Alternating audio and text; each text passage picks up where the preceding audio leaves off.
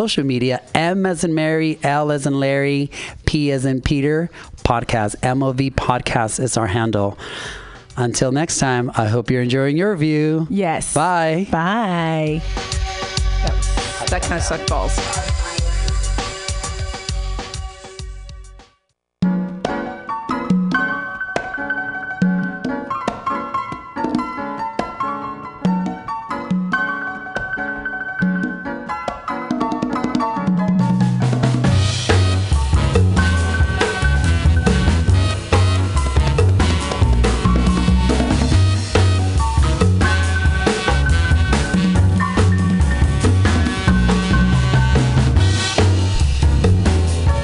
Hi, everybody. This is Sima Lieberman, the Inclusionist, with Everyday Conversations on Race for Everyday People.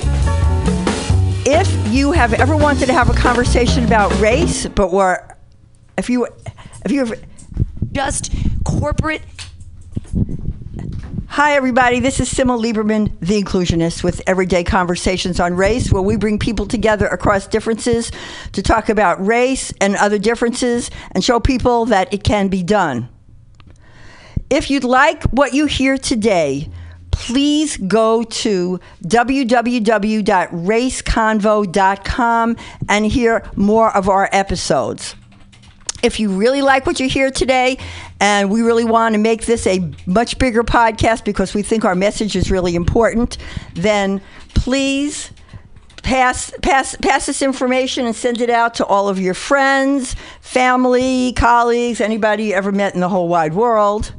And if you really like what we're saying and you really want to pass a message about bringing people together, eliminating fear and eliminating hate and stopping racism and sharing love, then please go to our website, www.raceconvo.com, convo like conversation, and make a small donation or make a large donation. So I have a great guest coming in today, but he's not here yet. So several people, I've gotten questions from different people the last couple of weeks about Race Convo, about how to have the conversation about race. So I thought I'd like to share that with you about why I want to have the show. I want to have the show because first, I want to eliminate fear. I want to eliminate hate, of which there's way too much of. And I know that so many people tell me that they want to have a conversation about race, but they really don't know how to have one. Either they think that they're not going to be listened to, that they're going to be trivialized, that people aren't going to believe them, or that they're afraid of saying the wrong thing and don't want to be attacked. They don't want to offend anybody. So this podcast is for you if you're one of those people. Or if you know people who have that fear, this podcast is still for you. And if you know anybody who would like to be a guest or you would like to be a guest, please contact me at simalieberman.com. Now, many of us have been hearing or reading about people like Target Tammy and Bake Sale Betty and all of these people who happen to be white people calling the police on people of color who happen to be mostly black, but not always. And this is almost like it's getting contagious. Now, I know that this has always been happening. I know for people of color that this is nothing new. But for a lot of other people who don't know what's going on, it is new, and people need to know about that, even though it's not new, of course. So I want to look at why is that happening? Why do people feel that they have the right to just call the police on somebody for, I don't know, chewing too loud in the street, blowing your nose, walking with your hands in your pockets? I just read one thing, I think was about was in these two women at Target were talking, two black women were talking about a show, about a movie they had seen. They were talking about Eartha Kitt, and one person made a comment about how sexy Eartha Kitt was in a movie. And some white woman overheard what was going on, and she started yelling at them for having sex in public. Okay, I don't know. I don't know what to say. I can't figure that out. That's just crazy. But she started yelling at them and telling them that that's what you people do. So they called the manager. They went to get some help. And this woman was saying, yeah, you people are liars. You're trained to lie. And this is going to be great in court. And thankfully, the manager came and the manager kicked this woman out. But I want to talk about this mindset. I don't talk all day about white privilege because I want to relate to get as many people involved as possible in the race convo. And sometimes when we only start talking about white privilege, it freaks people out. Now, I'm not saying you don't want to freak people out, but I really want to see some change. So sometimes I think let's talk about white privilege, but let's talk about it. Let's get there. Let's get there. Let's first get people talking to each other. And I know there's different levels of white privilege, but this to me is a really glaring example when we have all these white people calling the police on people of color, mostly black people, and think that they have a right to do it. It's like it's kind of like all the white people. And when I say all the white people, I don't mean everybody. I'm not disparaging because I'm a white Jewish person, so I'm not disparaging all white people. But I'm saying that there's a mindset where people think that they almost own people of color. And in particular, they think that they own black people, which gives them the right to decide how people are supposed to be behaving. And if they don't behave a certain way, then either they get scared or they feel threatened or they feel like they want to report it to the police. Now, I want to say something to any of you people, in particular white people. If you feel that way, that you need to call the police on somebody for, I don't know, selling lemonade because you think that they're not licensed, whatever it is, if you're one of those people, I want you to think that you actually may be contributing to the death of whoever it is you're calling the police on. This ain't playing. This is not like, hey, I'm calling the police to get back at you because you broke up with me and all of that, and we're both white and nothing's going to happen to you. You'll feel harassed. No, when you call the police on a black person or person of color, the odds go up of that person either being put in jail, put in prison, being locked up, or worse, getting killed. And then what ends up happening is then maybe even if that case goes to trial, if they say, okay, you committed murder, but then the person uses what I call the fear of the black planet defense. When they use that defense, what ends up happening is they go, oh, I was really scared. So then the jury, which will be mostly white, will say, oh yeah, I'd be scared too. Not guilty. So first, we need to look at where does it start. It starts at there's a whole lot of places where it starts, but let's look at what you could control. Because, you can't control the police department. You can't control if you have a biased cop or a non-biased cop. And I'm not saying all cops are biased either, but I'm saying that when this happens, there's a chain of events that starts.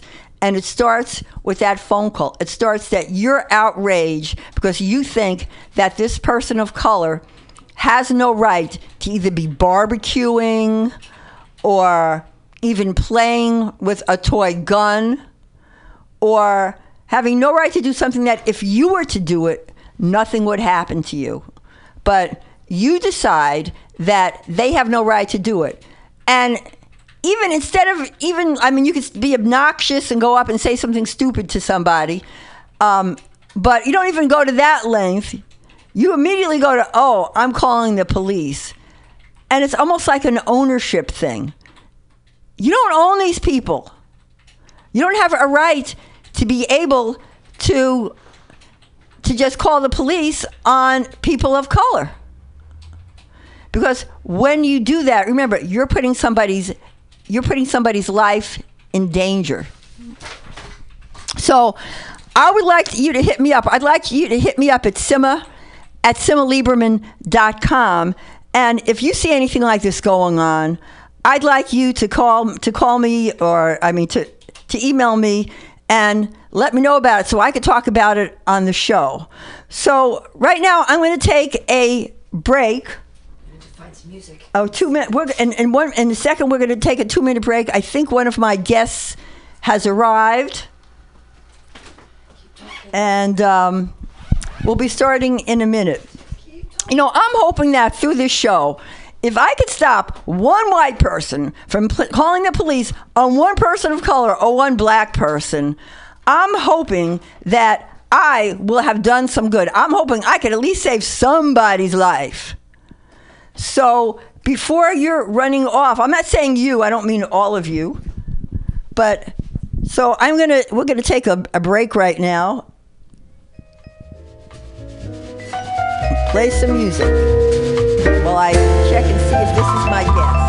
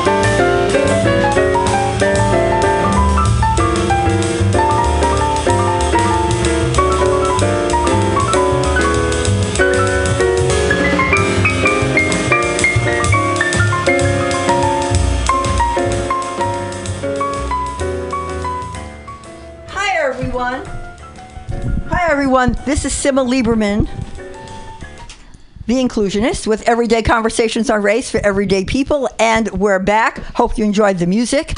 And I have actually two guests today, and I'm going to introduce my first guest, waiting for the second guest. That's cool. There's so much traffic out there. It's just been horrible. So my guest that I'm going to introduce right now is Alessandra Stevens, who is a student at San Francisco City College. And Alessandra studies psychology and LGBTQ plus studies at City College at San Francisco.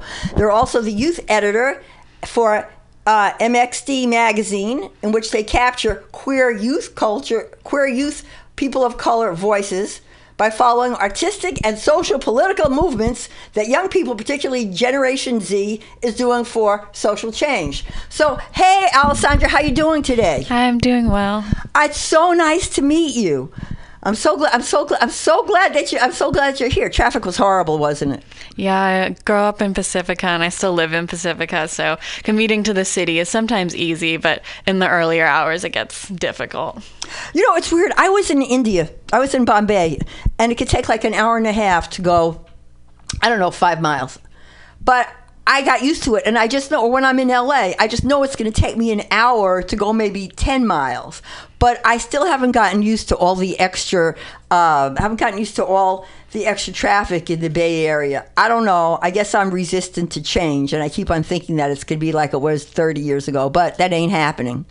So, you know, this show is Everyday Conversations on Race for Everyday People, where we bring people together across differences to have comfortable conversations about race and show people that it can be done. Tell me a little bit about you. Tell me, because people can't see you. You know, like people who know me know, they can take a look and see me, that I'm a white Jewish woman, baby boomer, I'm a lesbian. Could you say a little bit about who you are, a little bit about your demographics, because since people can't see you? I am a lesbian woman, half Filipino, half white, non-binary woman of color. And I grew up in a kind of middle-class town. So for my demographic, it was people kind of grew up with the same income as me. But at the high school I went to, the people were predominantly white. So it was interesting growing up with that kind of demographic. I didn't really get to be in touch with people my age of half or of Filipino descent. So as I go into City College, I just have a lot more resources where I can be my queer self and also be get more in touch with my racial side. So do you think it's important for us to have conversations about race? Yeah, it's super important because it's such a big aspect of everywhere in the world. And I think it's such a big conflict as well. And every single part of racism is such a deep conversation to have. It's such a ingrained in our community, even in the Bay Area. When people think like, oh, the Bay Area is really progressive, like there are still issues of fetishization and gentrification, so that the youth kind of are tackling right now. And a lot of times too, we're seeing definitely movements by people of color in different organizations. So one I enjoyed participating in high school was Youth Speaks. Oh, you participated in Youth Speaks. Wow, that's really cool. Yeah, I wrote a lot of stuff about mainly mental illness and what it is for a person of color to grow up with a mental illness. Did you ever meet Jada Imani by any chance? I don't believe I have. Oh, because she works with Youth Speaks, and she was on our show a few shows ago. She's an up and coming, rising hip hop and spoken word star. In my opinion, she's already a star, but she's going to be even more of a star. So I know Youth Speaks has been really great for a lot of young people, particularly young people of color, right? Yeah. So tell me a little bit about the magazine and how you got involved in the magazine. And people don't even know the name of the magazine. So anything you could say, just lay it on us.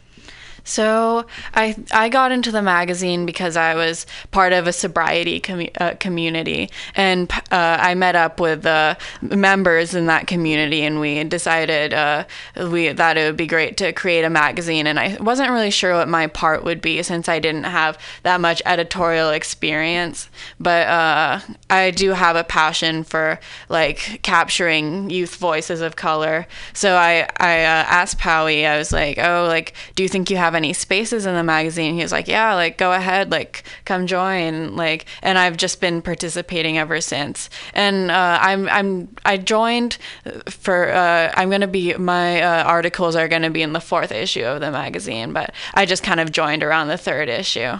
Wow, that is so cool. So you're part of a sobriety committee, sobriety community. Yeah. That's great. I have 34. I've been clean and sober 34 years. Wow. Yeah.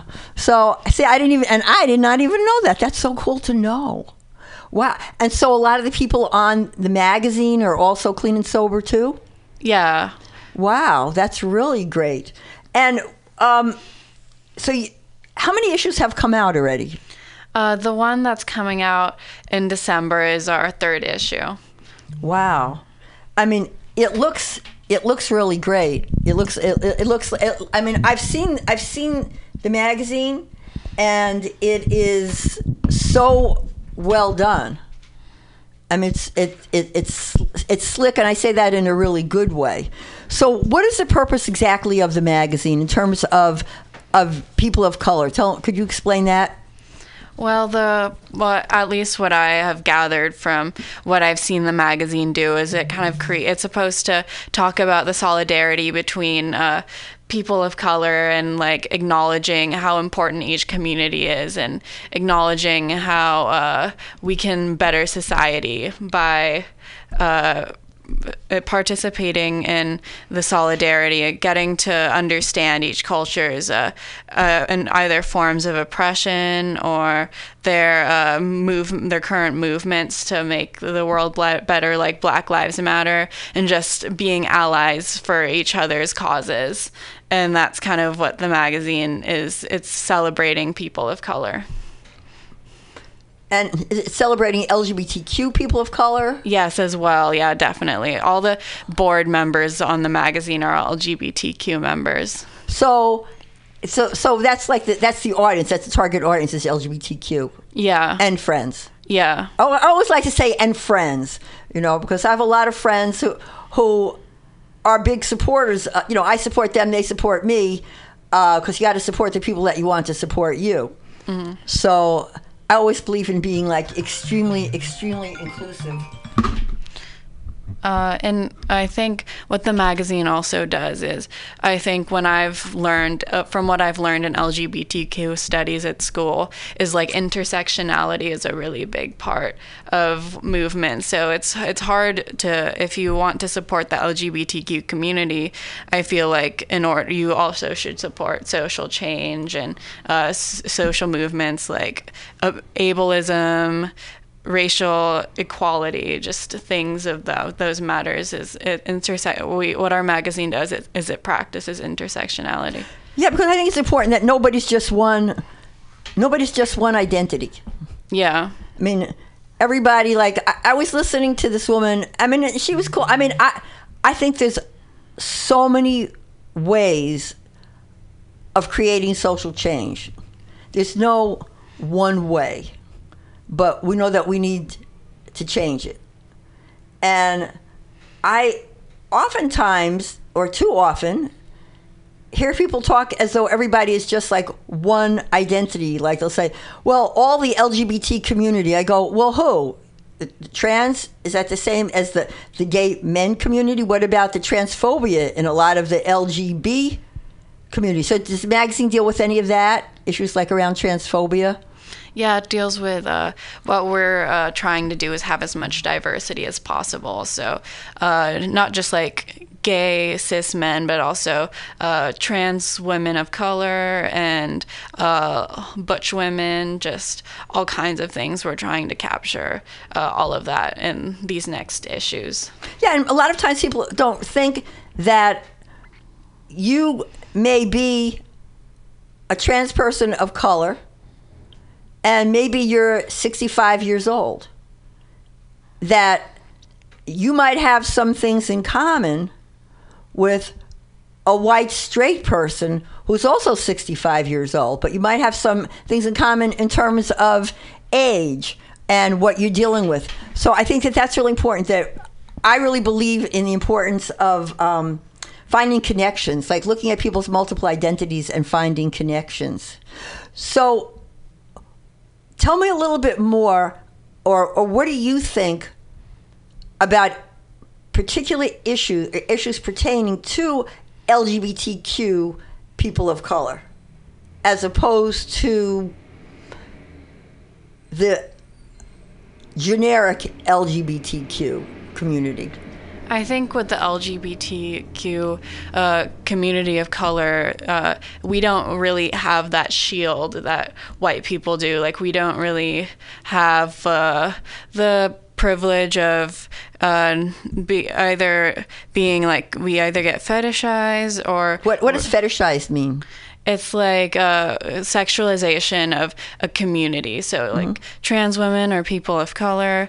And that's kind of something that's definitely been on the rise lately as culture sexualizes people. And our magazine is sex positive, but we see it as something that's different and celebrating sex as a part of the community rather than, oh, this person is like sexual, like this person has a really nice ass, or like things like that are kind of thrown around.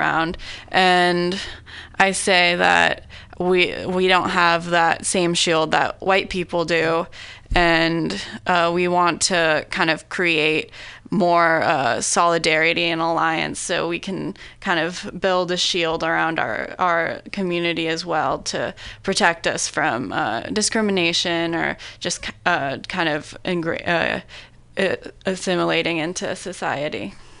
Well, one thing I've thought for years, and I've talked to, and I had a show where I had a Puerto Rican woman who's a lesbian, who's like my age, who's like close to 70, and I had a man who was a gay man who's African American, and he's like 24, and I said, what's changed? Because are LGBTQ people of color still often invisible?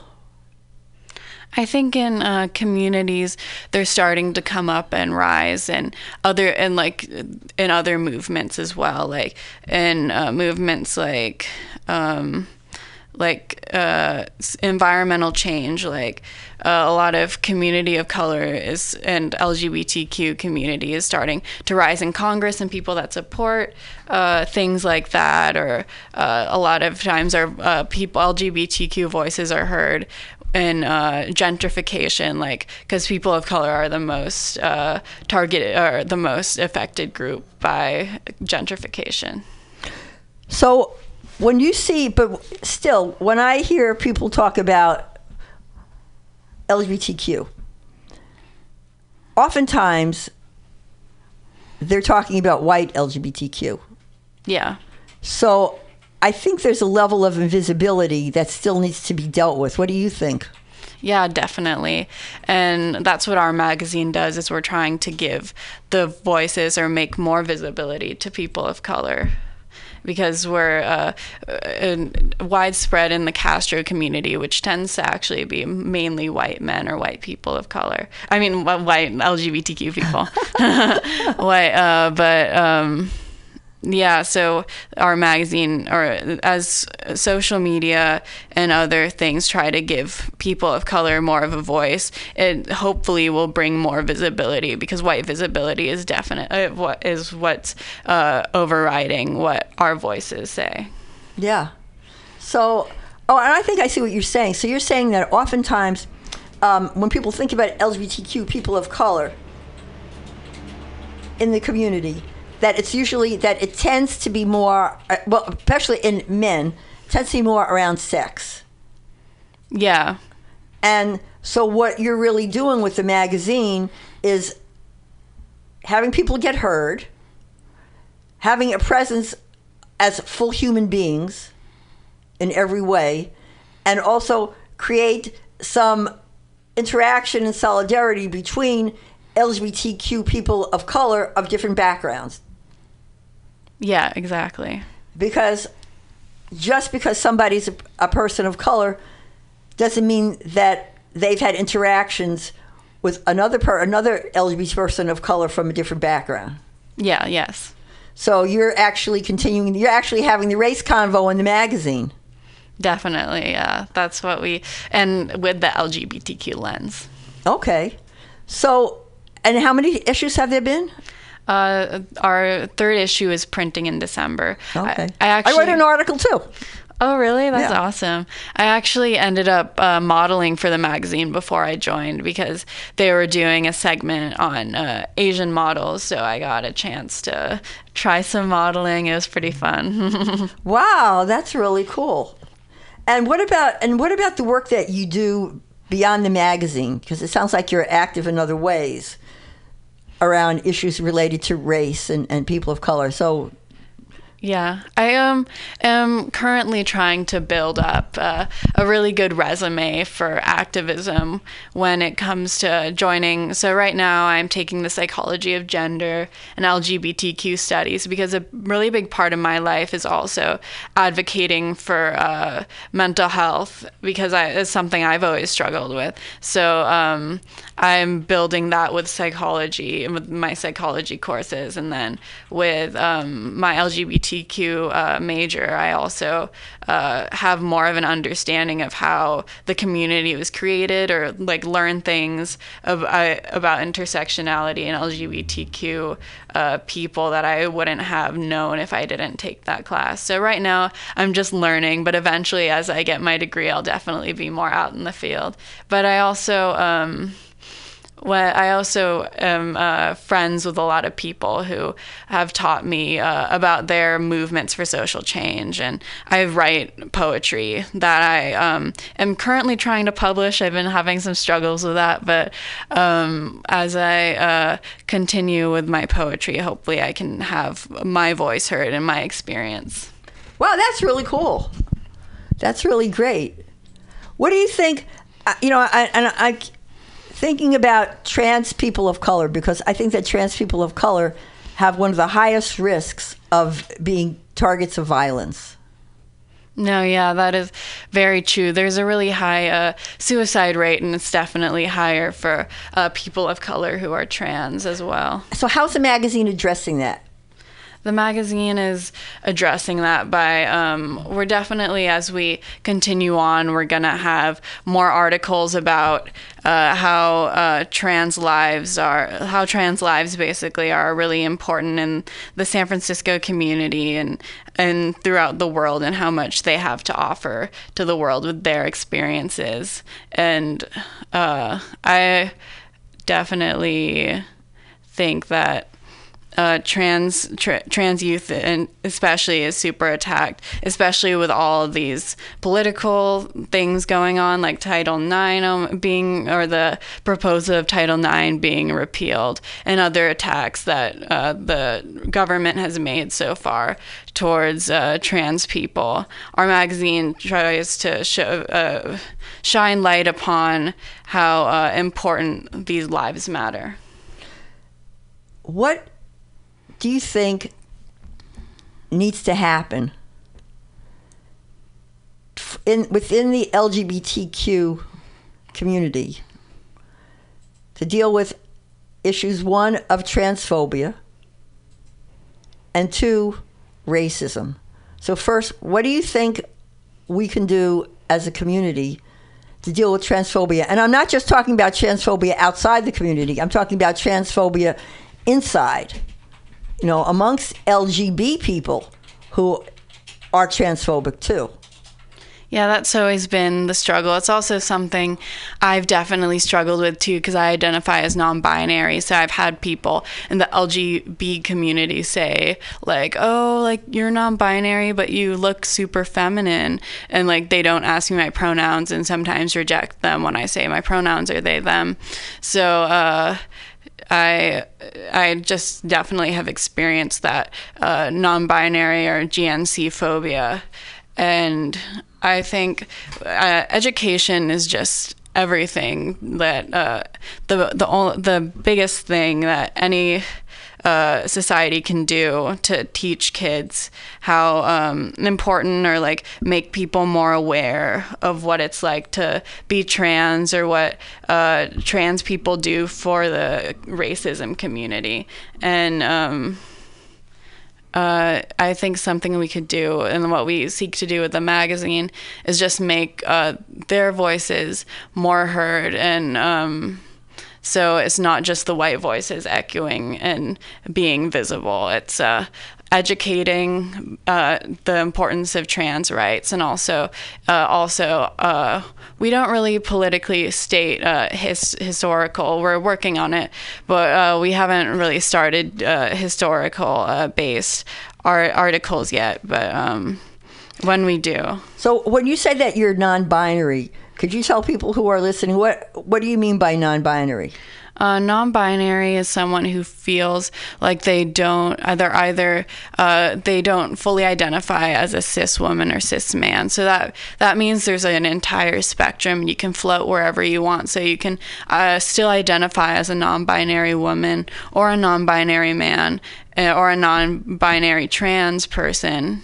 And wherever you go, you get to decide if you're non-binary. And I think the misconception a lot of people have is, oh, non-binary people have to go by they, them pronouns. But I learned recently that it's okay to go by she, her pronouns if you're non-binary, depending on where you float on the spectrum, or where you feel you are, because it's truly how you wish to identify. Yeah, you don't have to live up to other people's expectations of what a man is or a woman is. Yeah. You can do your own thing and say, if you want to go, hey, I'm a woman, and this is how I am, or I'm a man and this is how I am, or I'm non-binary and this is how I am.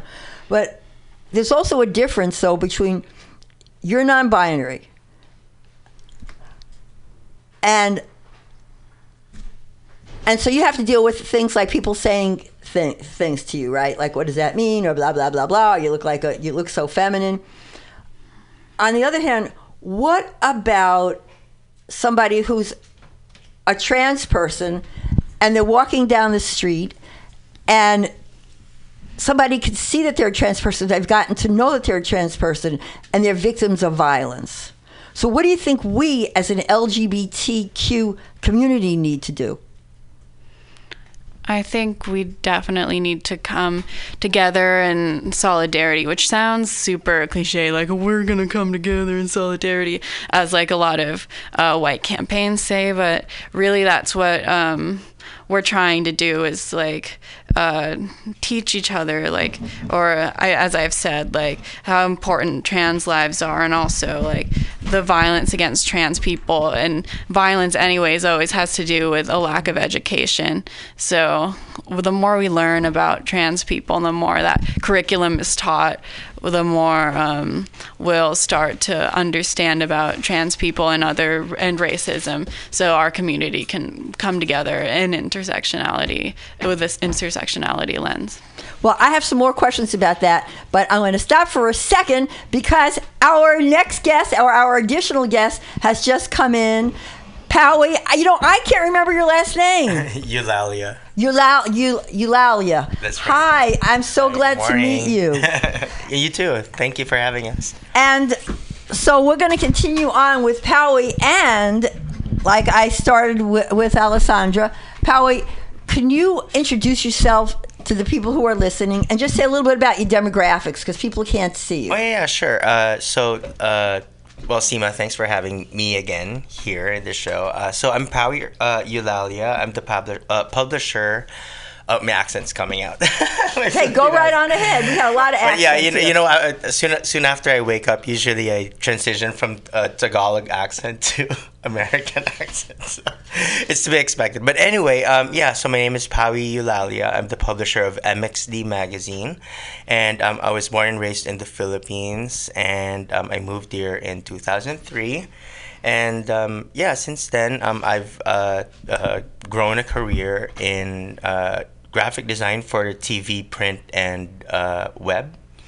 And I've always wanted to have a magazine, that I would publish about things that I'm passionate about. And it took me a long time before I realized that I guess my advocacies are my passion these days. And one of them definitely is racial equality and hoping to end racism once and for all. Well, I'm so glad you're here. You know, and your headache's over, because I know you had a headache. I did. I get migraines too. I hate them. I can't do anything when I have one. You know, the side effects of getting Botox for migraines is, for somebody who's almost 21. You're not even I look 20. 12. Oh, wow. I'm kidding. No, I'm almost 40 actually, but I do take Botox. I was going to say, okay now. So you're almost 40. So does that make you a millennial or an Xer?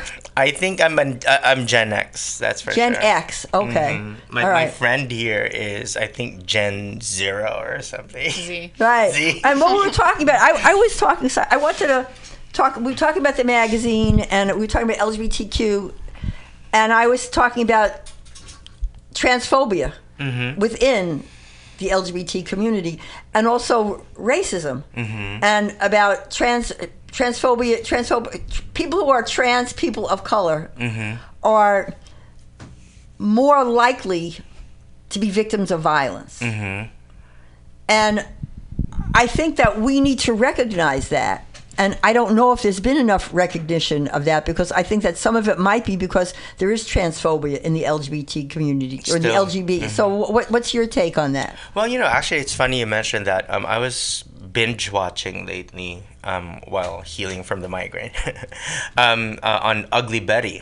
And there's this character there played by Rebecca Romaine, who is apparently the first trans character on television. And there were a lot of backlash out there about, like, why does a real woman, or, like a cis woman playing trans characters, which is, of course, now relevant. Yeah. But I guess just to go back to your question of how do I feel about trans issues these days, right? Well, there's very little trans representation in the media right now. And as somebody who is... well, I wouldn't say I'm inexperienced with publishing or whatever, but somebody who is at least in publishing and trying to do something what is right, to find racial, to achieve racial equality. I've been featuring a lot of trans folk actually on the magazine, and I think it's the right thing to do right now, because I believe that we've been cultivated with what sexy or what credible or what believable or what trustworthy is in the media, but only usually with cis men and cis women, mostly white, in our community. And even in the gay community, we kind of like resort into this like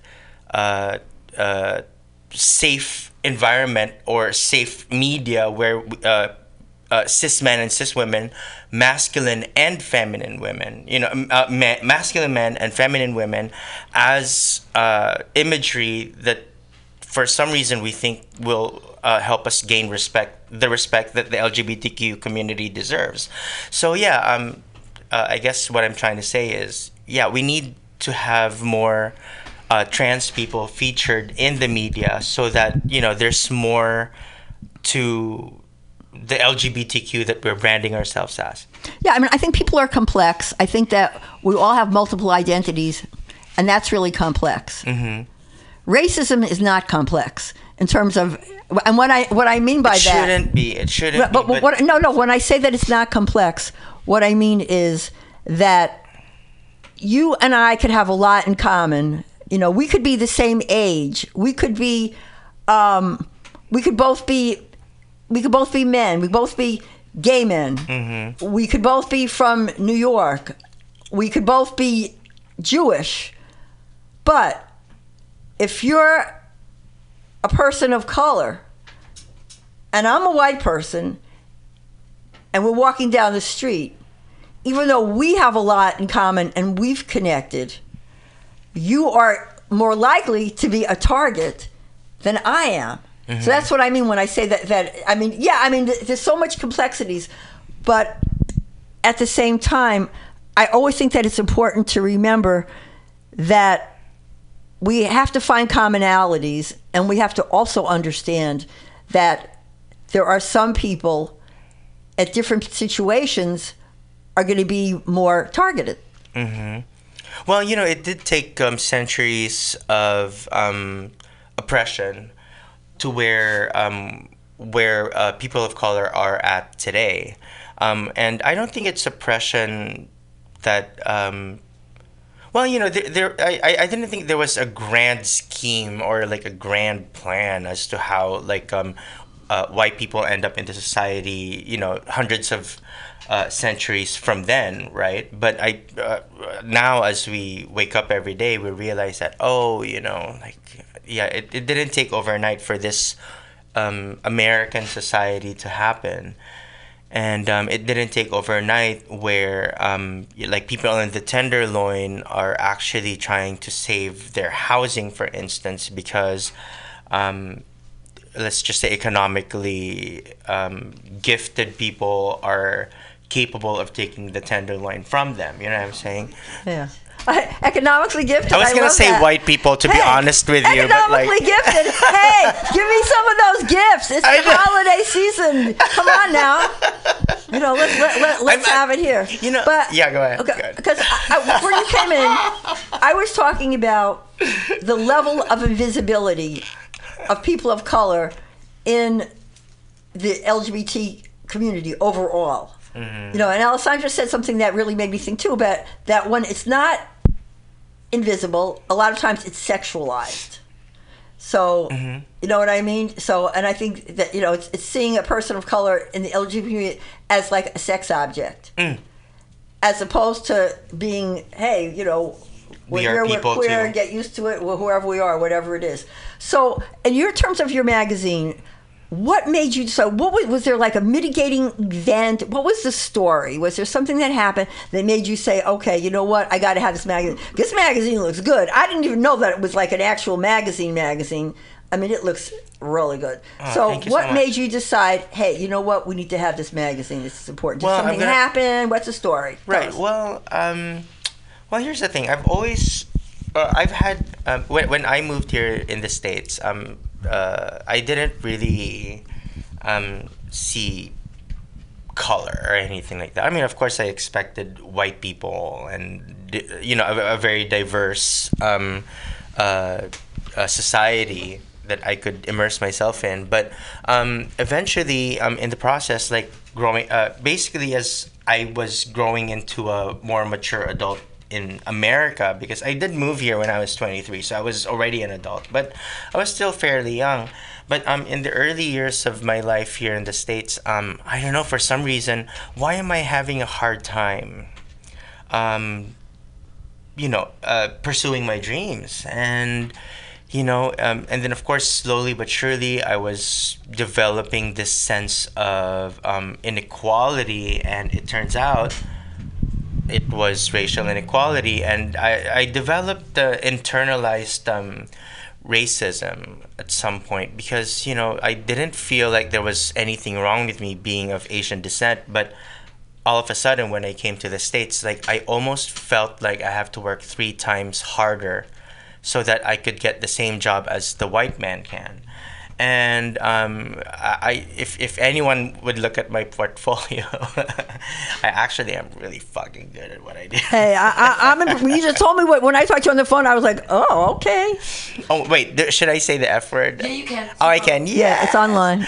And I don't curse. Like I tell people, I don't curse. I don't always agree with everything that people on the show say either. But you know what? They could say it. Well, it's freedom of expression. I don't want to use it gratuitously. But it's also having a discussion, because it's part of the conversation. If I just wanted to have a conversation with everybody who agreed with me, I could talk to myself and always be right. Right. So anyway, just moving on. And then, but eventually I found my way around it and knew how to protect myself. And I think what happened to me was I realized that racism, whether by or racial prejudice, whether by a person of color or a white person or me, I've learned that it's actually a learned experience. And before I published the magazine, I always knew that curbing racism in any form can be learned, or racism can be unlearned. That's my experience, and we can all debate on whether that's true or not. Of course, it can be. Yeah, it can be unlearned. I Not really, everybody's going to unlearn it. I really but, think so. Let's just put it this way. When I was trying to help myself unlearn racism, I started watching porn where people of color are involved, and next thing you know, I'm actually that's one of my strategies in unlearning racism. I started watching porn with people of color in it. So I guess in so many ways, it's fetishizing. But for me, next thing I know, after I pleasured myself with these paraphernalia, I actually started dating people of color, and gotten to know them, and gotten into real relationships. People have different cultures than you. Yeah.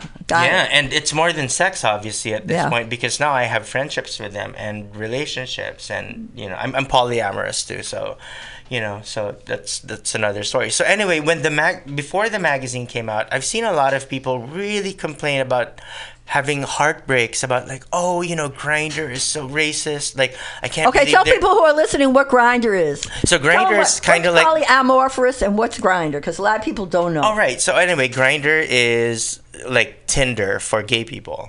Okay. Yeah, except that mostly it's gay men. Yes. Well, apparently now I'm gay, bi, and trans men. Right, but it's all men. Okay, I go ahead. actually see a lot of trans women there too these days, and that's another discussion that we can have. But I'm actually happy that a lot of different types of people are now exploring how Grindr can go far with the the gender. So it's a dating app. It's kind of it's a very dating gender hookup liquid type of app. Yeah. Okay. But my observation is definitely mostly dominated by cis male profile members.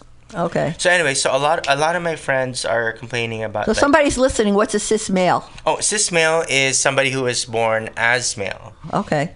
Because I don't know. I mean, I know I have a lot of LGBT listeners. I'm not sure who all listens, but I know I have a lot of non-LGBT listeners and people who just want to learn, and so we have different topics. So go ahead. And then, of course, the other term that I think your listeners might want to know is the term trans male, which means that they were born female and then now they're male. Okay. And of course, it goes with cis women, cis female, and then trans female. Well, I have a question about the magazine, because this is just one what do you call it, episode or one? Well, it's been two issues. This is one issue. So I'm looking at it. I mean, it's beautiful. So much of it seems to be in this one around sex. Yes. So is that the theme of the whole magazine? Is that how it's always going to be? If so, tell me why, because I'm interested. And it's right now, it's mainly men. Is that going to be your target audience, or do you want to expand? No, we do. We have. So let me just finish the first thing I wanted to. Okay, go ahead. So basically, like the magazine came out because I noticed that a lot of racism is rampant in dating apps. And I've been reading about that. Right, and I discovered this in men's apps, like gay men's apps. Like people would post stuff like no fats, no femmes, no Asians, or no blacks, or anything like that, which up to this day you'll be surprised is still around. Back in 2003, that's what I was actually used to, like people putting in, and I just know not to hit them up. So now, like before June. Before June, when I published the magazine, I thought, I think it's time. We're in an era where racism is now great again in America. And we're in an era where all of a sudden the closet racists are now out in the open and personally, I think they all need therapy, but it just needs to go back in the closet, right? So that's why I came out with this magazine. I came out with this magazine to have people who don't know how to express themselves about race relations, to give them I came out with this magazine to give them a voice. And since we came out with the magazine, we've had over 140,000, actually 180,000 now, 180,000 online and print readers. Wow. Oh, okay. Wait. Okay. For people to find out more about the magazine, what's the URL? Please go to mxdmagazine.com. So MXD is like the word mixed, but without the vowels. So again, that's mxdmagazine.com. So that's how we came out with a magazine. So for your second question, which is it always going to be sexual? Well, the thing about sexuality for me is that I really want to use sexuality as a strategy, because there were a lot of magazines in the past that attempted to have a magazine dedicated to people of color, but really played it safe in a sense that, we're gonna make them look cute like Hello Kitty, and it's like, no, I mean, not all Asian people need to look like Hello Kitty for us to jerk off to them. You know what I'm saying? Like, no, and then of course, no, right? And then, and then of course not all, Latino people need to be, look like a certain way, like the way that they're used to for us to want to have sex with them.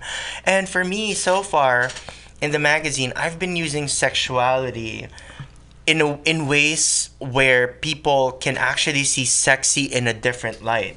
Like recently, we've been featuring a lot of on the third issue, which we're really excited about. For the first time, we were featuring a trans queer person who is also a person of color. Which actually, you know what? Why don't you just look out for the third issue coming out this month? Okay. But it's very different than what you've seen in centerfolds when you were growing up, jerking off in your socks. Or I don't know about you. Okay, now you're gearing this one, talking about the socks, to the male population here. Well, of course, but here's the thing. So to answer your question again, it's not always going to be there will always be content about sexuality, but as far as the demographic is concerned, as a matter of fact, we've been featuring a lot of trans people in the magazine so far, especially on our third issue. It's going to be trans heavy. Like there's going to be more queer people featured in the third issue. But it's we initially the first issue was intended to be a gay men's magazine or a men's magazine. And then I've been convinced by my board members. So like, you know what? Let's open it up, because LGBTQ people, women of color, are just as underrepresented. So the second issue, more so sometimes. Yes, exactly. Am I right, Alessandra? Yes. So I noticed you're being quiet. I'm thinking, so go ahead and then tell me about, like, you brought Alessandra in too. So the second issue, so every issue we've been trying to be more mindful of it growing into a truly diverse, gender diverse, people of color, race diverse magazine. So we do strive to be as diverse as we can, and I hope that answers your question. It's not geared just for men, but so now I got to ask Alessandra. So now, what's your take on this? Do you think that maybe you'll be opening up some doors here to some more women coming in to the magazine and having, because like we have all men or all whatever working on something, that's the mindset, no matter what, so you're kind of like crashing that mindset. Yeah, so I was definitely hoping I could bring more women in, because the more our LGBTQ people of color magazine represents, the more people it represents, the more audiences it reaches, and the more it encapsulates how important our solidarity is within the community. And like the more women we have, the more voices are in the magazine, and that's why I was hoping it would be good to bring more women in. And you were talking about mental health issues and people of color earlier. So do you see that might be something that you might talk about in your magazine? Oh, definitely. Well, the thing is, like, a lot of how people stereotypes are there for a reason, and there is a lot of commonality among people of, like certain cultures and certain races, and the reason for that is because something happened, right? So a lot of us need to deal with mental health issues before we can deal with bigger issues like racism and economic and racial disparities, because if we don't, a lot of people of color, we need therapy. And there's actually more of a push now. Do you ever watch The Breakfast Club with Charlemagne? Oh, you do? Oh, cool. So From like the 80s. But Charlemagne and DJ Envy, and they've had other people on who are talking about mental health issues and in communities of color. And actually, they had, who Tekashi is? No. Tekashi 6ix9ine. Well, he's going down. He might be going to prison. I don't know. He's a rapper, but he's 22. He's like one of the most successful rappers of this particular time right now. But he's in prison. He's in jail right now. He's in prison right now. I don't know what's going to happen. And he's a man obviously in need of therapy. And they were talking to him about therapy. So I think that we're seeing more in some of the mainstream media of with people of color. More even like in hip-hop culture, we're seeing more conversations. The conversations are coming out in the open about mental health issues and the need for help. And I know in the LGBT community, there was a shortage of, and I don't know about now, but because I think that things are changing, but there was a shortage of people of color who are therapists within the LGBT communities of color. Is that still the same, or? Well, my experience with therapists so far, because I do go to therapy. I believe in I go to therapy too. Right. So my experience with it are mostly white, but I've had a few therapists who are also people of color. But I don't quite know what the numbers are on paper, as far as that's concerned. But I do know that there is a shortage of mental health resources. Period. Yeah. Oh. Because like for instance, for somebody who runs a nonprofit media organization, for instance, I could use all the public access health resources out there, and I have to fall in line. Yeah. And I have to wait for months, even up to a year, just to get the help that I need. So I don't know about the shortage of people of color mental health care providers, but I do know that from experience, that we do have a shortage of mental health care practitioners, period. Yeah. Or resources. Alessandra, you look like you wanted to say something. I definitely wanted to talk about what you said about, because I think definitely in terms of the mental health community, even though there aren't necessarily as many practitioners, and eventually will be as society continues to progress and people continue to be educated about issues about racism and LGBTQ minorities and stuff, but I definitely have seen a lot more artistic pull in the LGBTQ community, like what you were saying about there's kind of like this new form of rap which talks about mental health with like Juice WRLD and Lil Peep and other artists like that. Lil Peep was a very sad thing though, because it was very sad. Anyway, go ahead. Yeah, no, yeah. Definitely, it shows they talk about mental health issues, and when it's not talked about, it was never really talked about before, especially in the rap community. But since more people of color are introduced to it, it's like more addressed and more thought about. And I think when art forms depict mental health, and that's kind of what I was hoping to do when I captured Youth Voices in the magazine, is hopefully capturing voices about mental health, because in LGBTQ communities and race and people of color, definitely there's a big pool for what they can do, or what mental health can do for their community, and what mental health and how mental health can be educated even to white people by the people of color community, because they've experienced more oppression. And And I always felt that every LGBTQ person needs therapy. And I don't mean they need therapy because there's issues of mental illness, but just to be able to cope with being an LGBTQ person growing up. I mean, I know it's gotten in a lot of areas, like in our area, it's gotten a lot better than, when I first came here. But in a lot of areas, it hasn't gotten better. And people develop internalized homophobia, where you start and I know some young people who I think, man, they have more self-esteem than I ever had in my whole life because of how they were raised, and they didn't have a lot of the internalized homophobia that, say, somebody like I did. But I also know a lot of young people who maybe aren't raised like in Berkeley or San Francisco and some kind of like hip area, who still have to deal with those issues of internalized homophobia. And when you have internalized oppression, it starts coming out in different ways. Am I right? In your relationships. Well, here's the thing.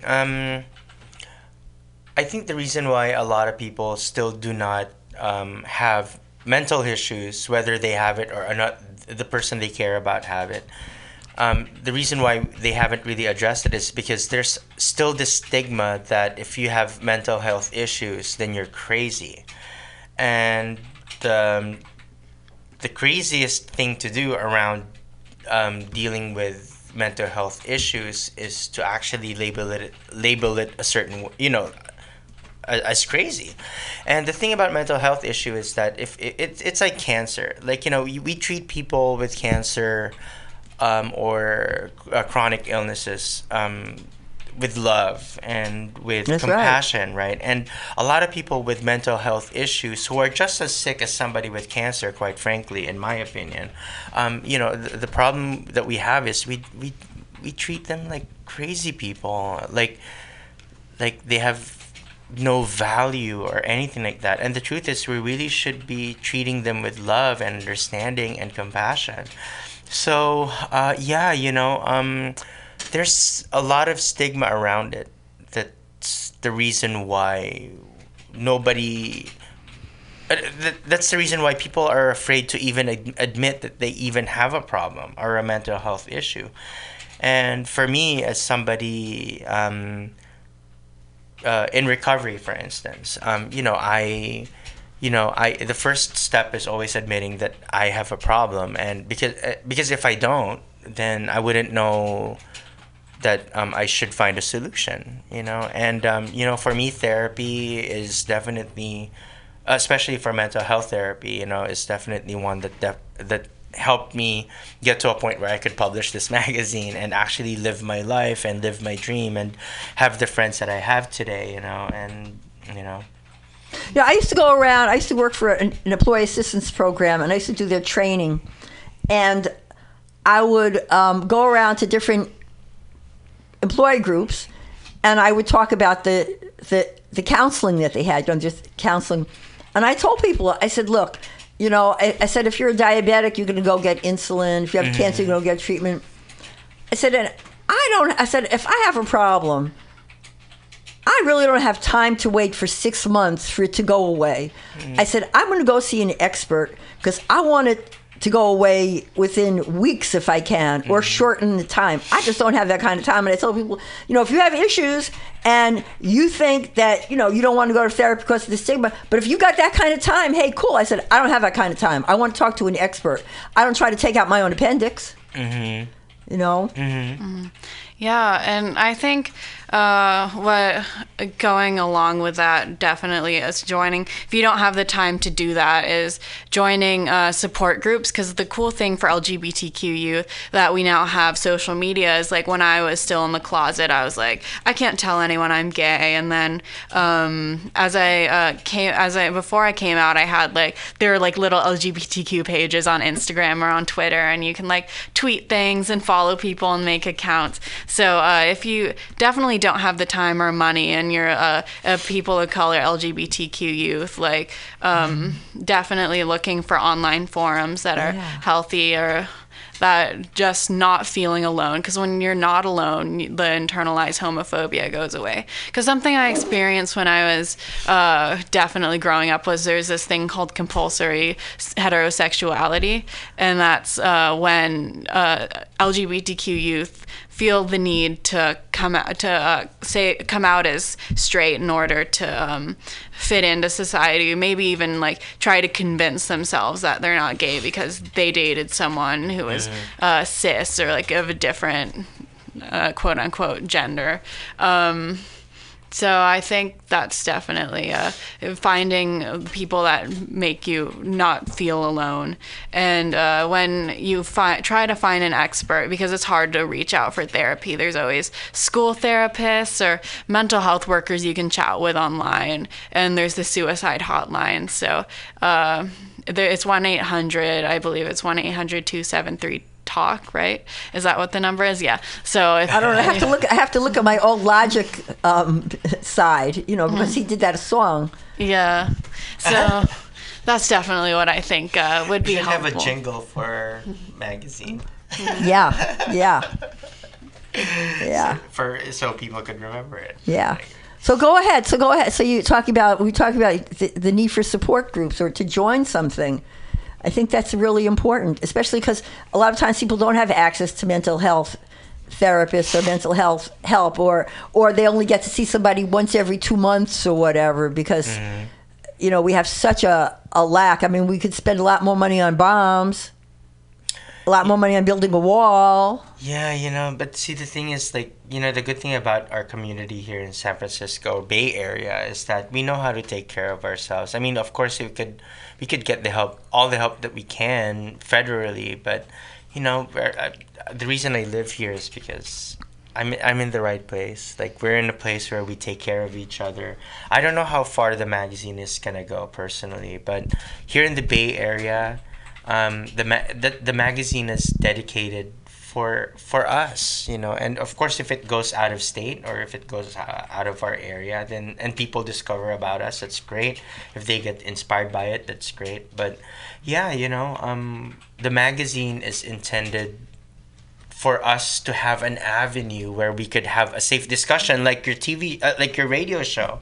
I want to provide a media avenue, a media where we can all have recorded discussion on how can we curb racial inequality, and what middle ground can we find, because there's people fight racism in different ways, but at the end we can all disagree on the semantics of it, or on how we approach things, or we can all disagree on the role of white people in racial equality, and how far can they go with us, or should we leave them alone. But at the end of the day, I think we can all agree that racism has no place in the future of American society, especially in the LGBTQ community.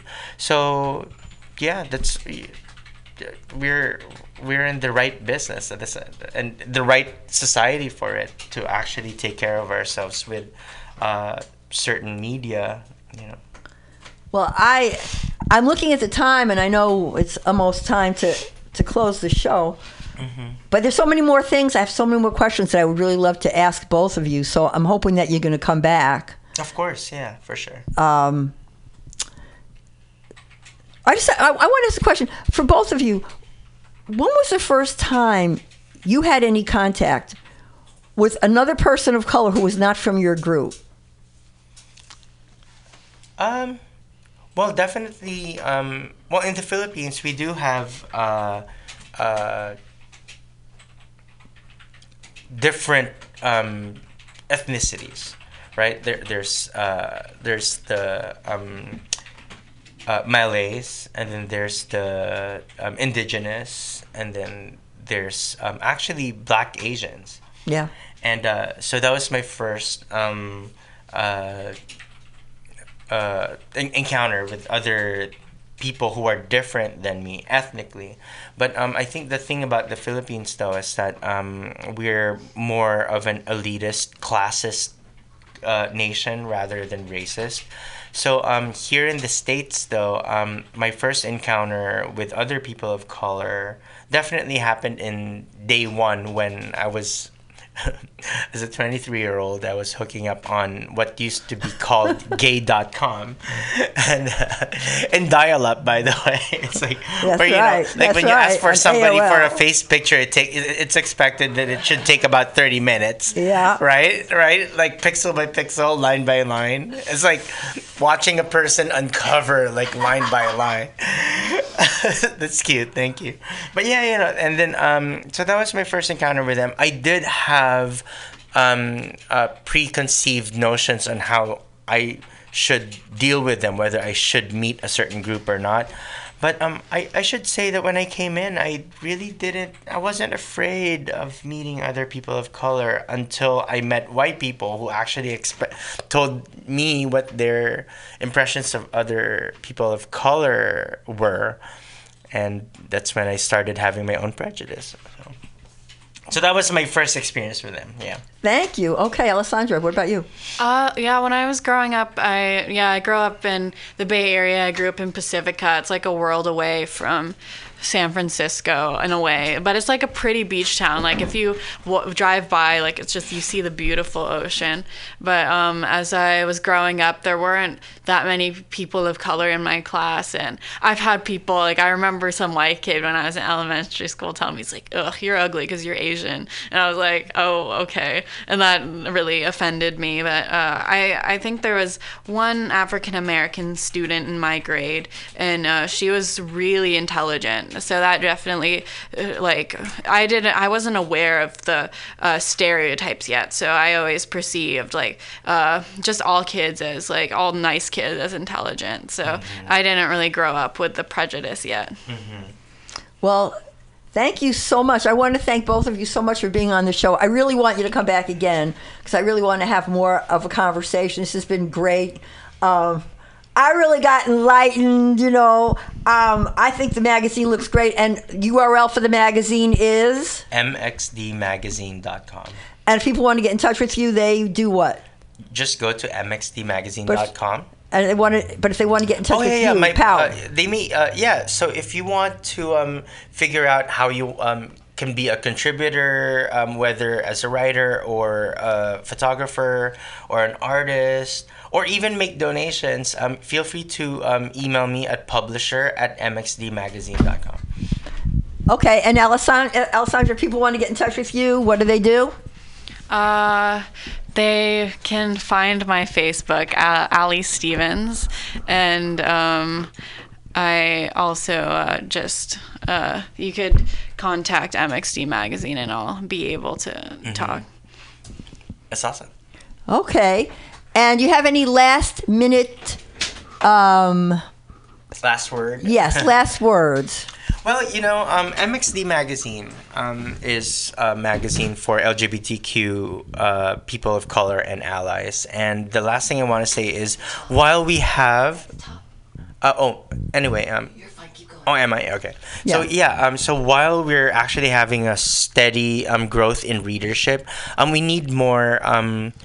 financial support more than ever. So we kind of we do operate like PBS or NPR or other public access media, but we survive through donors and readers like you and other community partners. So if you could make a donation, that would be awesome. You can go to mxdmagazine.com/donate, or you can give me a call for more information at 415-832-9085. Okay, great. Thank you so much.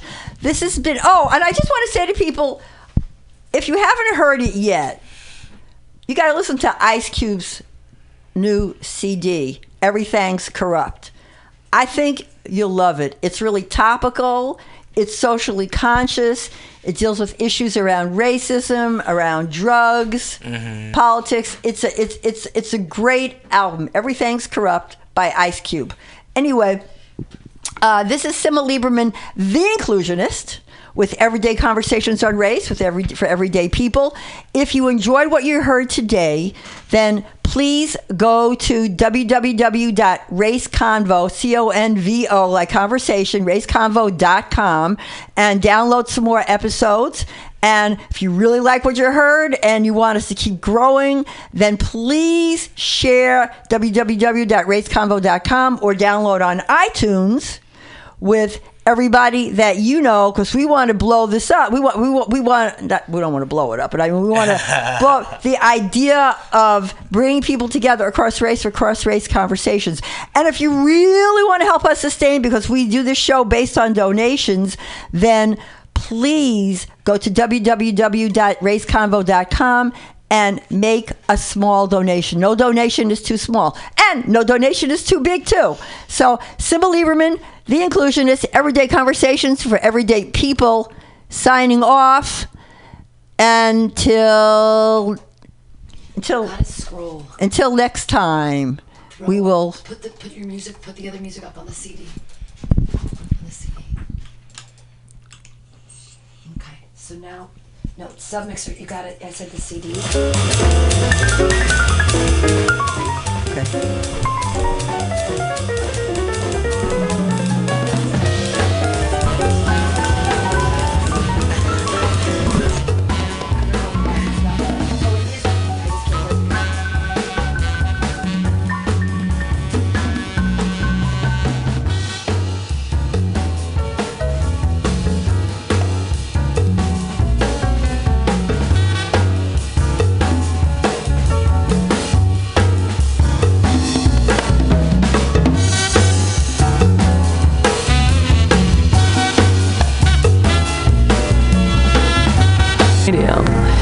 Laugh off your touching. Save your life.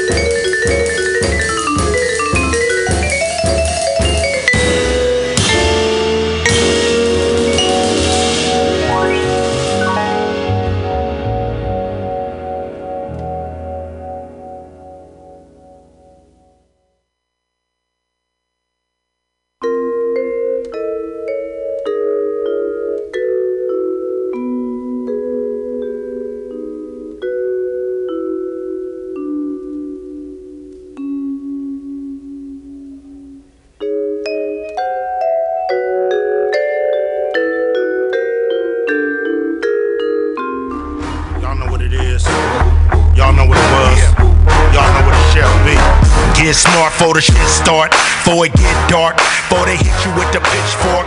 Better crip walk, this is real talk. Smoke push, ambush, then we peel off. Niggas still rolling with the wheels off. Always looking out for the crisscross. I'm a bigger boss than Rick Ross. Always winning, nigga get lost. It's the warlord, bring the voodoo. When I bail through, it's crazy like Bellevue. What they tell you, leave that boy alone, like Home Alone. Fuck a skull and bone, arrest the president. You got the evidence, that nigga is Russian intelligence. When it rains, it pours. Did you know the new white was orange? Boy, you're showing your horns. They trying to replace my halo with thorns. You so basic with your vape stick. Let's go ape shit in the Matrix. Arrest the president, arrest the president, arrest the president. You got the evidence. Arrest the president. Arrest the president. Arrest the president. You got the evidence. I took back my ice in all black tonight. That's right, some niggas gotta sacrifice. Not a criminal. No, I'm a Seminole. Yeah. I was free once, now I'm clinical. You so technical. This was Mexico. Now everywhere I go is owned by Texaco. Fuck them and the rest of you. Yeah. I turn a fruit into a vegetable. I'ma roll with the aliens. Man, fuck these homo sapiens. They don't really wanna make friends. All they want is a Mercedes-Benz. All they want is they dividends and decibels. Fuck these citizens. They'll treat us like hooligans. Throw him in, they don't care what school he in. These people don't play fair. It ain't even fair at the state fair. Give a young nigga gray hair, that's why I'm here. Make your ass lay there. Punk, you better stay there. Close your fucking eyes like it's daycare. Make myself clearer than Shakespeare. I'm here to take money, even fake hair. So desperate is what I'm left with. For the record, you affected. Who you elected is so septic, so full of shit, I can't accept it. Arrest the president. Arrest the president. Arrest the president. You got the evidence. Arrest the president. Arrest the president. Arrest the president. You got the evidence. Arrest the president. Arrest the president. Arrest the president. You got the evidence. Arrest the president. Arrest the president. Arrest the president. You got the evidence. I reside on the west side. I murder with my third eye. Niggas so fly, get a bird's eye. I make them scream bloody murder. Let's meet at the White House. Run in and turn the lights out. Man, they treat it like a trap house. These motherfuckers never take the trash out. They just cash out and mash out. Nigga, take your drugs and pass out. Niggas love to go that fast route. I see you when your black ass get out. Homie, you play too much. Why these devils, they doing way too much. Most of them won't say too much. Why they steady planning, God knows what. That's why I roll with the real ones. Real ones, trying to reach millions. Real ones, trying to make billions. Real ones, dressed like civilians. Arrest the president. Arrest the president. Arrest the president. You got the evidence. Arrest the president. Arrest the president. Arrest the president.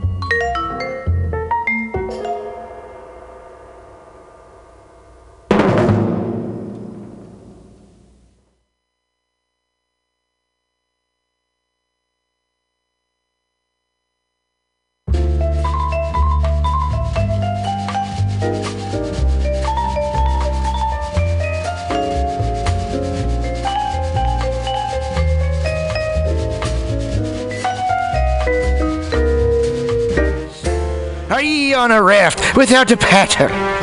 Well, gather around me, sea dogs, and get aboard me pirate ship as we set sail for the seas of MutinyRadio.fm.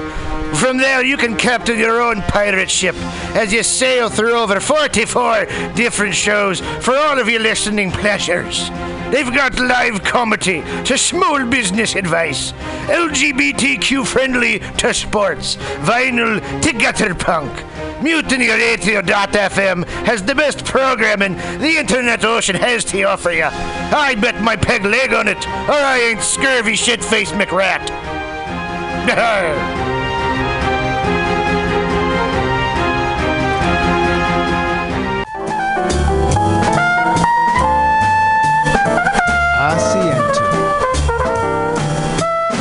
Asiento. Take a seat at Asiento on 21st and Bryant. Meet friends for a drink, have delicious tapas, and a relaxed community atmosphere. Asiento, honestly, is a wonderful place.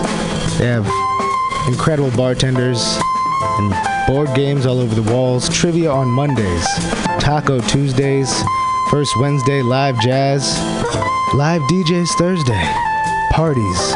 The food is darn good.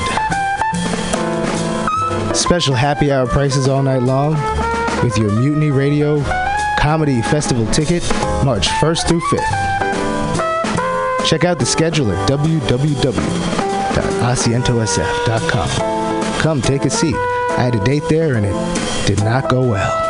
But it wasn't the fault of the place. They're very nice. Asiento.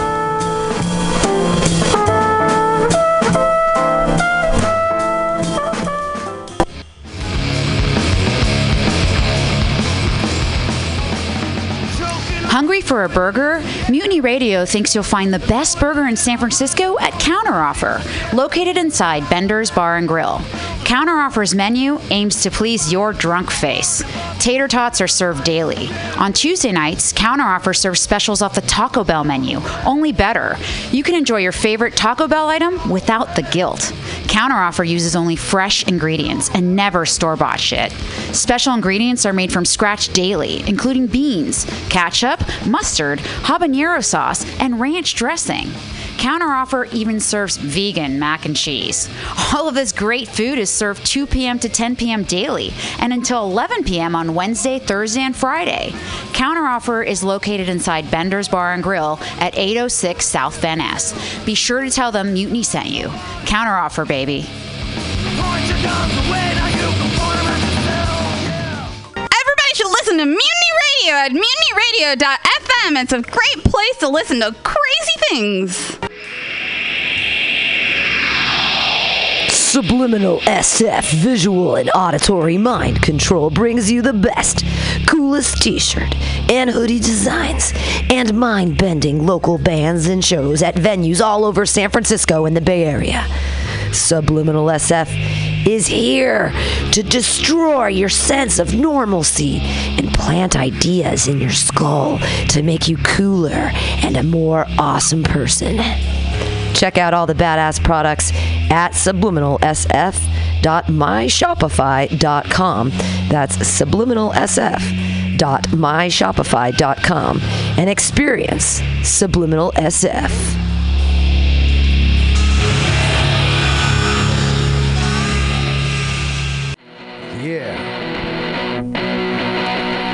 Welcome. Bender's Bar and Grill, located at 806 South Van Ness in the Mission District of San Francisco. Your favorite bar with awesome bartenders, rotating local art, and a killer back patio.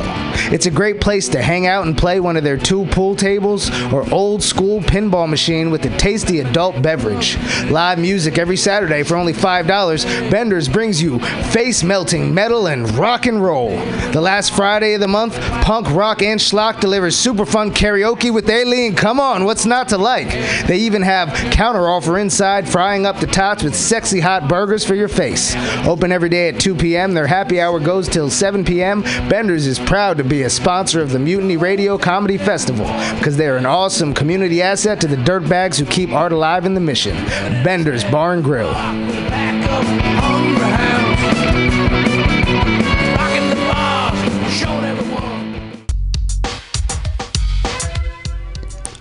Hi, welcome to My Limited View. I am your host, Sergio Navoa.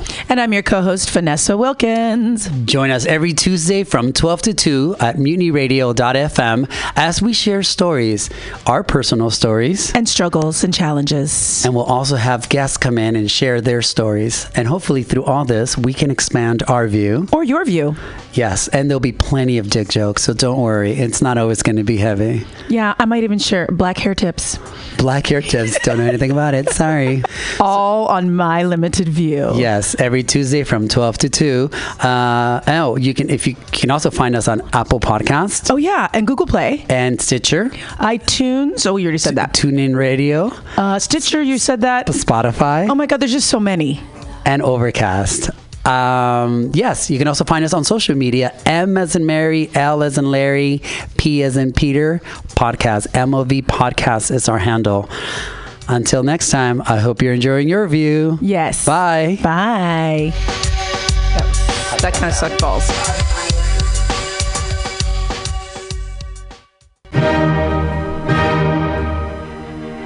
Good evening there, my friends here at MutinyRadio.fm. Chester Cashcock here, and giving you my love and regard as well as movies over there.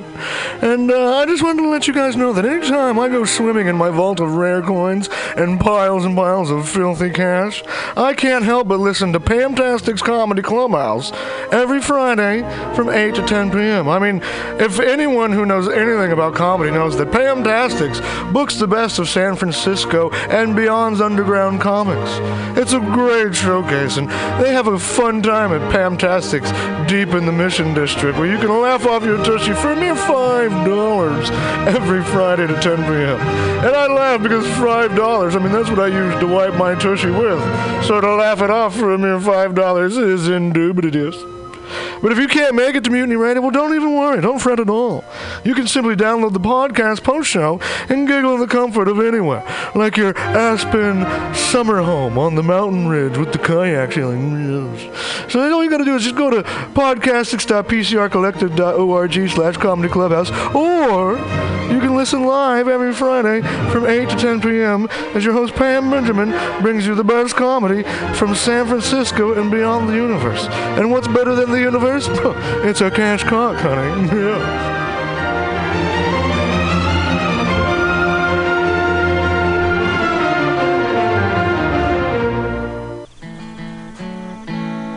Billy Bob, you ever want to be funny?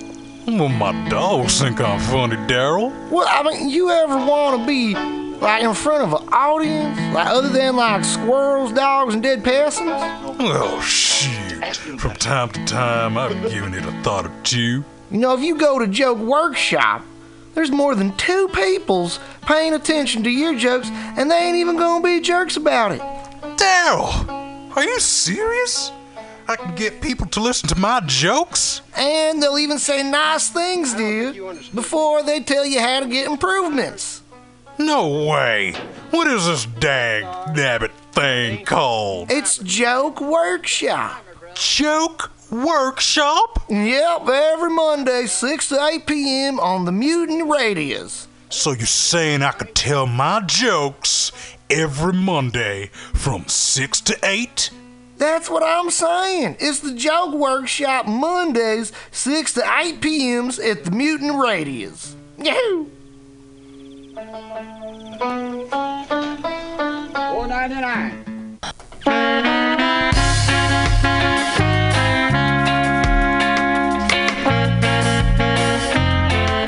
Mutiny Radio listener, it's that time of year again. March 1st through 5th, it's time for the 4th annual Mutiny Radio Comedy Festival. Over 40 comics, 25 shows, 5 days, all here at Mutiny Radio, 2781 21st Street at Florida Street. 25 shows, 5 days, amazing comics from all over the United States here in San Francisco to entertain you, with 25 differently themed shows hosted by local San Francisco comedians, bringing you comedians from all over the United States here. Everything will be live streaming, and podcast post. Get your tickets, $10 a show, 25 shows, a million laughs. It's the 4th annual Mutiny Radio Comedy Festival, brought to you by Benders, Counteroffer, and Subliminal SF.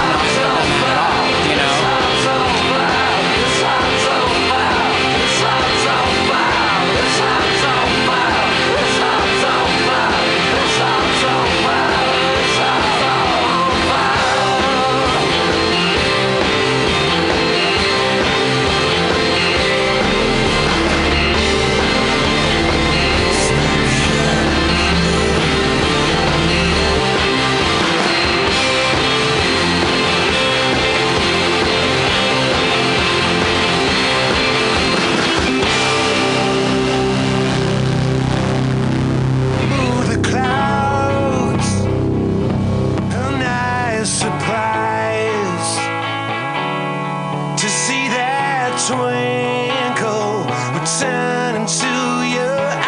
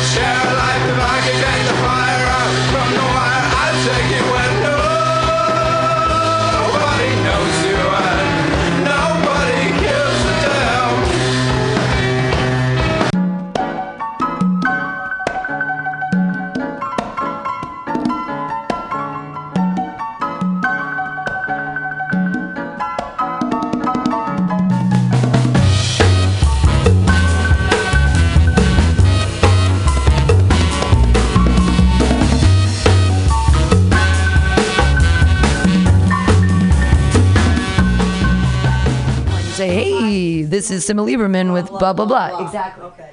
And then your outro is the same thing. So bring it back.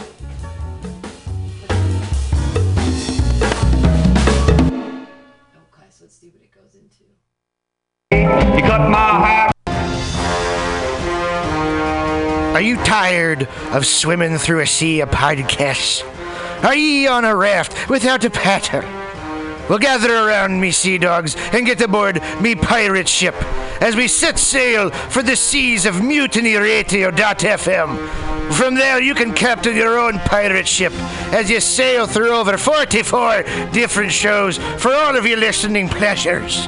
They've got live comedy to small business advice, LGBTQ friendly to sports, vinyl to gutter punk.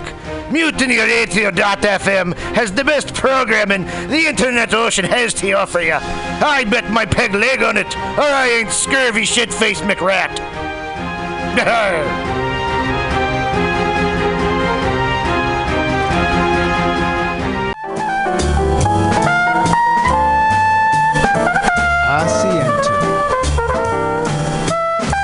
Asiento. Take a seat at Asiento on 21st and Bryant. Meet friends for a drink, have delicious tapas, and a relaxed community atmosphere. Asiento, honestly, is a wonderful place. They have incredible bartenders and board games all over the walls, trivia on Mondays, Taco Tuesdays, First Wednesday, live jazz, live DJs Thursday, parties. The food is darn good. Special happy hour prices all night long with your Mutiny Radio Comedy Festival ticket, March 1st through 5th. Check out the schedule at www.asientosf.com. Come take a seat. I had a date there and it did not go well. But it wasn't the fault of the place. They're very nice. Asiento.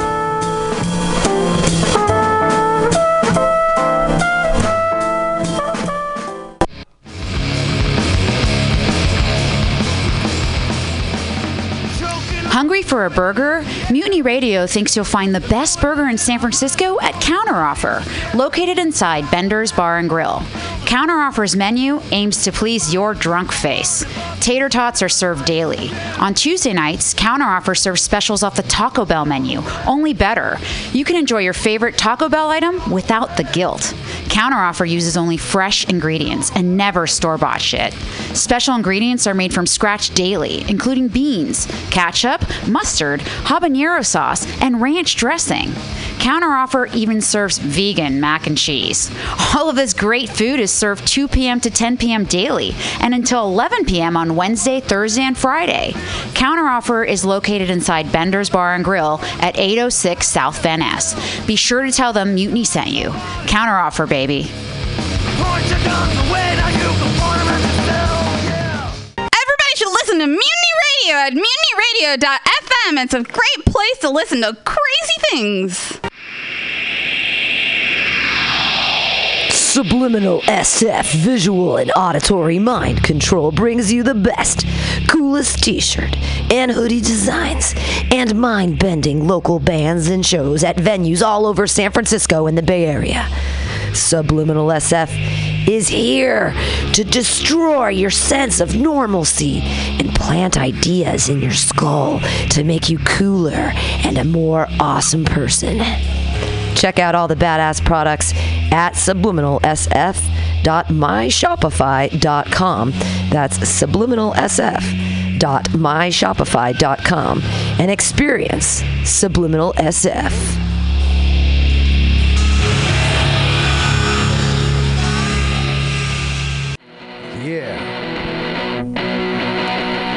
Welcome. Bender's Bar and Grill, located at 806 South Van Ness in the Mission District of San Francisco. Your favorite bar with awesome bartenders, rotating local art, and a killer back patio. It's a great place to hang out and play one of their 2 pool tables or old school pinball machine with a tasty adult beverage. Live music every Saturday for only $5. Bender's brings you face-melting metal and rock and roll. The last Friday of the month, punk, rock, and schlock delivers super fun karaoke with Aileen. Come on, what's not to like? They even have Counteroffer inside, frying up the tots with sexy hot burgers for your face. Open every day at 2 p.m. Their happy hour goes till 7 p.m. Bender's is proud to be a sponsor of the Mutiny Radio Comedy Festival because they're an awesome community asset to the dirtbags who keep art alive in the Mission. Bender's Bar and Grill.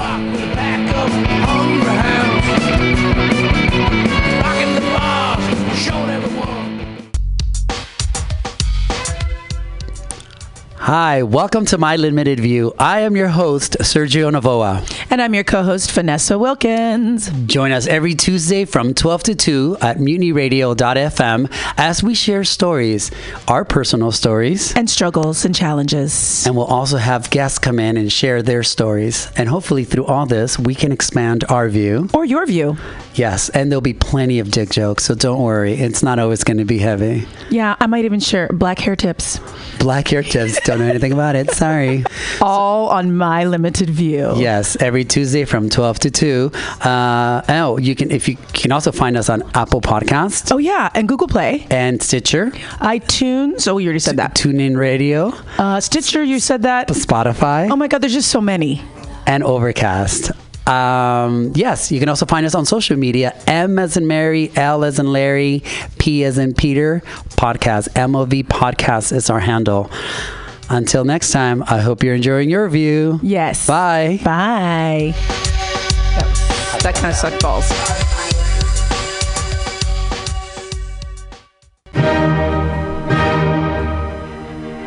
Good evening there, my friends here at MutinyRadio.fm. Chester Cashcock here, and giving you my love and regard as well as movies over there.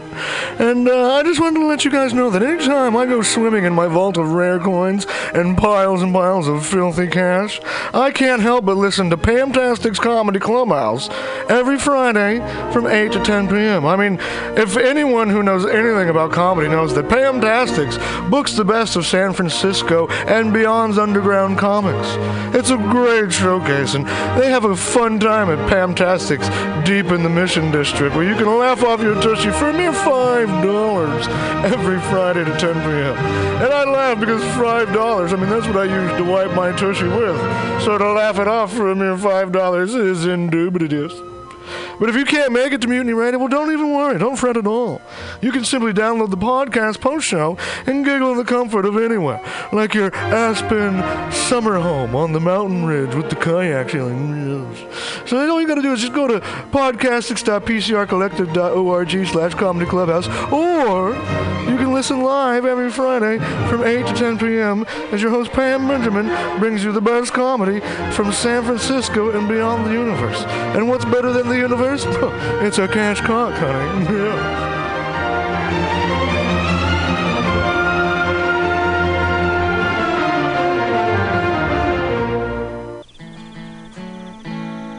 Billy Bob, you ever want to be funny? Well, my dogs think I'm funny, Daryl. Well, I mean, you ever want to be, like, in front of an audience? Like, other than, like, squirrels, dogs, and dead peasants? Oh, shoot. From time to time, I've given it a thought or two. You know, if you go to Joke Workshop, there's more than 2 peoples paying attention to your jokes, and they ain't even gonna be jerks about it. Daryl, are you serious? I can get people to listen to my jokes? And they'll even say nice things to you before they tell you how to get improvements. No way. What is this dag-nabbit thing called? It's Joke Workshop. Joke Workshop? Yep, every Monday, 6 to 8 p.m. on the Mutiny Radios. So you're saying I could tell my jokes every Monday from 6 to 8? That's what I'm saying. It's the Joke Workshop Mondays, 6 to 8 p.m. at the Mutiny Radios. Yahoo!